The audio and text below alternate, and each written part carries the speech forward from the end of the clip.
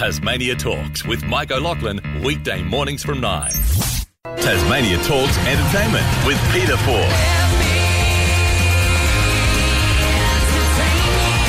It's Tasmania Talks and time for my fabulous chat with Peter Ford, our entertainment expert and guru indeed. Welcome, Peter. Hello, Mike. Good to be back. And good to talk to you again. How was Tassie? Oh, I had a brilliant time, actually. I had a really terrific few days, and I was only in Hobart, and I did take a bit of a drive out of town, went to Cygnet, and then Eggs and Bacon Bay, and had a lovely drive around there. But no, I had a good time, and I must say, everywhere I went, the service was friendly. Places were very busy, which is great, but the service was always friendly. And when you're a tourist and you're spending money, you want nice service and you want polite manners. And you do, and you get it here, and I'm glad you said that. Let's talk about Elon Musk, $62 billion, and you think, well, wouldn't that be used for something else? But anyway, he wants to buy Twitter, and that's Elon Musk. Well, he's faced it. He's got he can go to Mars. That's what his next trip is, and what? So now he got celebrities here quitting Twitter. Well, yeah. So he spent 62 billion Australian to buy Twitter, which is only about 1/5 of his actual wealth. So he's still got plenty of money left. Crazy. I mean, it's hard to get your head around these figures, isn't it? Oh. But a lot of celebrities are saying, we're going to quit Twitter because we don't trust Elon Musk. And, Elon Musk has said he wants it to be a fairer, more accountable place. The feeling is, from a lot of people, it may be wrong, but the feeling is that people who are right-leaning in their opinions are kicked off Twitter, their accounts are closed down, whatever. And I guess the most extreme example of that is Donald Trump. Yeah. So maybe now they will feel that they are, allowed to participate in Twitter. But a lot of celebrities don't like it. Now, whether that's because they feel threatened, whether they don't actually believe in free speech, it's all open to interpretation. But some minor celebrities so far have indicated they're going to quit, but none of the big-name people have. I mean, Twitter's a pretty powerful tool, and the one thing we can be guaranteed with Elon Musk, and I think he's saying all the right things about how he wants to improve Twitter, but the one thing we can be guaranteed is he didn't buy it for fun. He bought it because he believes he can make money out of it. Absolutely. And, get a return on this massive investment. So watch and wait and see. And that's exactly what Elon Musk is about. I mean, that's why he does have so much money. Yeah. Piers Morgan, here's a controversial bloke out of the UK. He's now got his new show. How's it gone? I was reading it's broken records with his new TV show, Piers Morgan. Yeah, it's only the first night, although the second night has already gone to air in England. See, what happens is it goes to England first, right. And then we get it about 10, 11 hours later on Sky News here in Australia. And I thought the first show was terrific. I had a lot of hype leading up to it with the Trump interview, a lot of publicity, and did he walk out, didn't he walk out, all that stuff. It's all good hype, lets people know the show's going to be on. I thought it was lovely how in the first couple of minutes he referenced Shane Warne and said, as Shane Warne once said, and they threw to a grab of Shane Warne saying, tell the fun police to go and get stuffed. So I thought that was fantastic. And then Shane got a mention at the end of the show as well. So this is being done for England, for America and Australia. And the first night, as you mentioned, did break records. Basically all the other networks competing combined together still didn't add up to the audience that Piers Morgan had for his first show. But that was the first show. There was enormous hype. Remains to be seen whether he can sort of maintain that. And it really was balancing on the whole Trump thing, wasn't it? Very much so. Yeah, very much so. And it was a very good interview. I mean, and there's more of it tonight. He hasn't finished yet. He spread it into two sections. And tonight we will see what was or wasn't the walkout. But, Trump's very fascinating. Even if you don't like him, he's quite fascinating to watch and sit there and try and work out, is he a genius?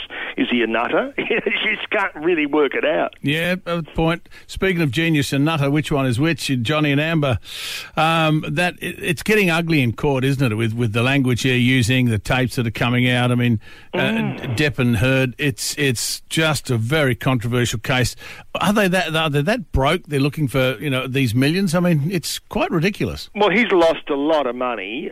Some of it because of he claims, reputation, the reputation that she's destroyed.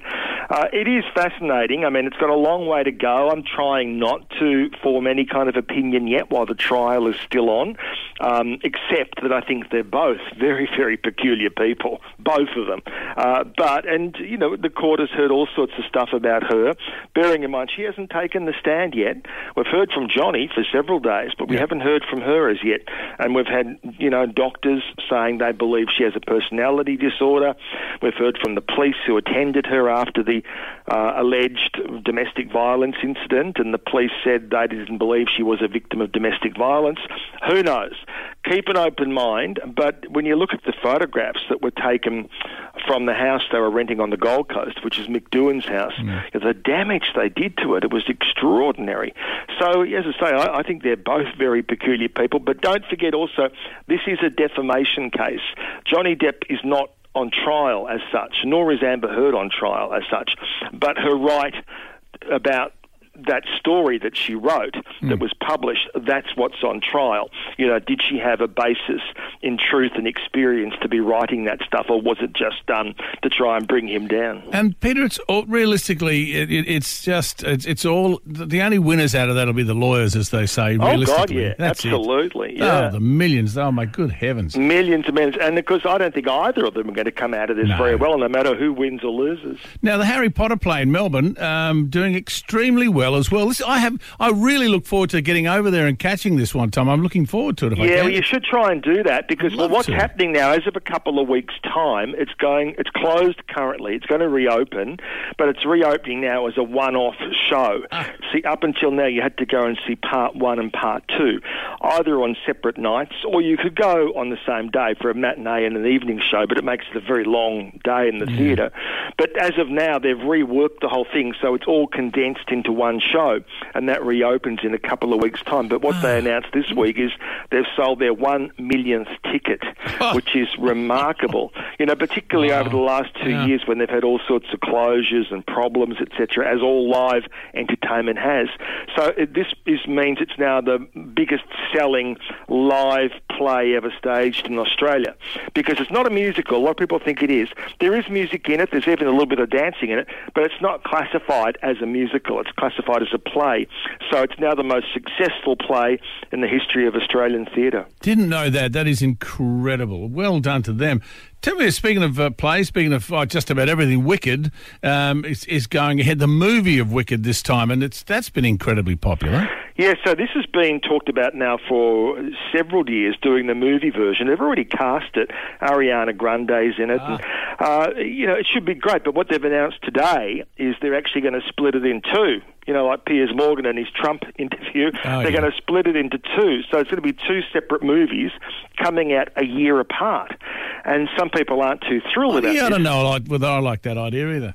No, see, because obviously the musical of Wicked, it's all condensed into a 2.5-hour show. It doesn't really seem like you need to be spreading it out into two movies unless you're going to extend the storyline somehow. But people will still go and see it, I've got no doubt. But a lot of people are saying, this is just a money grab. They're trying to get as much money as they can out of it. Well, wouldn't you, when you think of how much it costs to put on? It's a hugely successful show. It's been really massive in Australia, and I know you've had very good local productions done of it in both Lonnie and in Hobart as well. It's a big show. It's a great show. And, of course, the major professional production, I think they've brought it back a couple of times, but on and off, I think it's been going for about 12 years. Good heavens. Look, news told differently, The Project, how's it going in the ratings? I watch it over to see, to switch over every now and then just to see what the discussions are and who's on, so I can maybe get a bit of a take on it. I am not impressed of late, and it's just seems to be going downhill pretty rapidly. I'd be interested to know how they're going ratings-wise. Well, I'm hearing that from a lot of people. I don't watch it very much myself at all. But ratings-wise, it is suffering. It is really in trouble, I think. And there does seem to be a perception. I'm not saying it's true. I'm not saying it's false. I'm just saying there's a perception that it's a whole bunch of lefties who are just pushing their own agendas. Yeah. And that's the impression I get. Yeah, and, I don't, that's not why I don't like it. I don't like it. I never really have from day one. I find it just very contrived, very scripted. If I'm going to watch a panel show with people arguing and debating things, I don't want to think that's all scripted.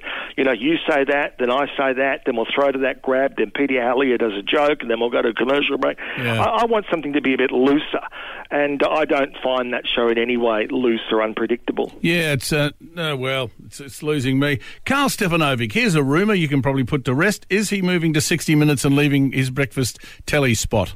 Oh, God, no. No, I read that story in, I think it was one of the weekly magazines. That's just nonsense. They said he's going to be a producer on 60 Minutes and occasionally be on camera. Well, they're not going to pay you $1 million a year to be a producer on 60 Minutes, I'm here to tell you. I don't know why they write these stories. There's just so much rubbish that gets written that you just think, how can you seriously think that anyone's going to believe that? Well, speaking of which, and just we'll finish off with this, Gogglebox I do find humorous. I really find it just very, very light, giggly entertainment. And then I read that Hamish Blake and wife Zoe Foster Blake, they're doing a celebrity Gogglebox apparently and getting paid $500,000. And then he has suddenly come out and said, hang on, that would be lovely, but it's really only $5,000. Yeah, I don't know. That's another example. I don't know who writes this stuff. They literally sit there and make it up. I mean, it's crazy. They clearly know nothing about Australian television. I mean, it's one thing to make up a story, but you've got to have some reality attached to it. And $500,000 to appear on Gogglebox, what absolute rubbish. And yeah, $5,000. Good on Hamish for being honest enough to say it was $5,000, because clearly whoever did make up the story, if they believe that, they clearly know nothing about the realities of the Australian TV industry. Oh, spot on. It's a pleasure to talk with you again, Pete, and look forward to having a chat next week. Peter Ford is our entertainment expert, and I thank you, Pete. Good on you, Mike. See you next week. Tasmania Talks. Tasmania Talks with Mike O'Loughlin, weekday mornings from 9.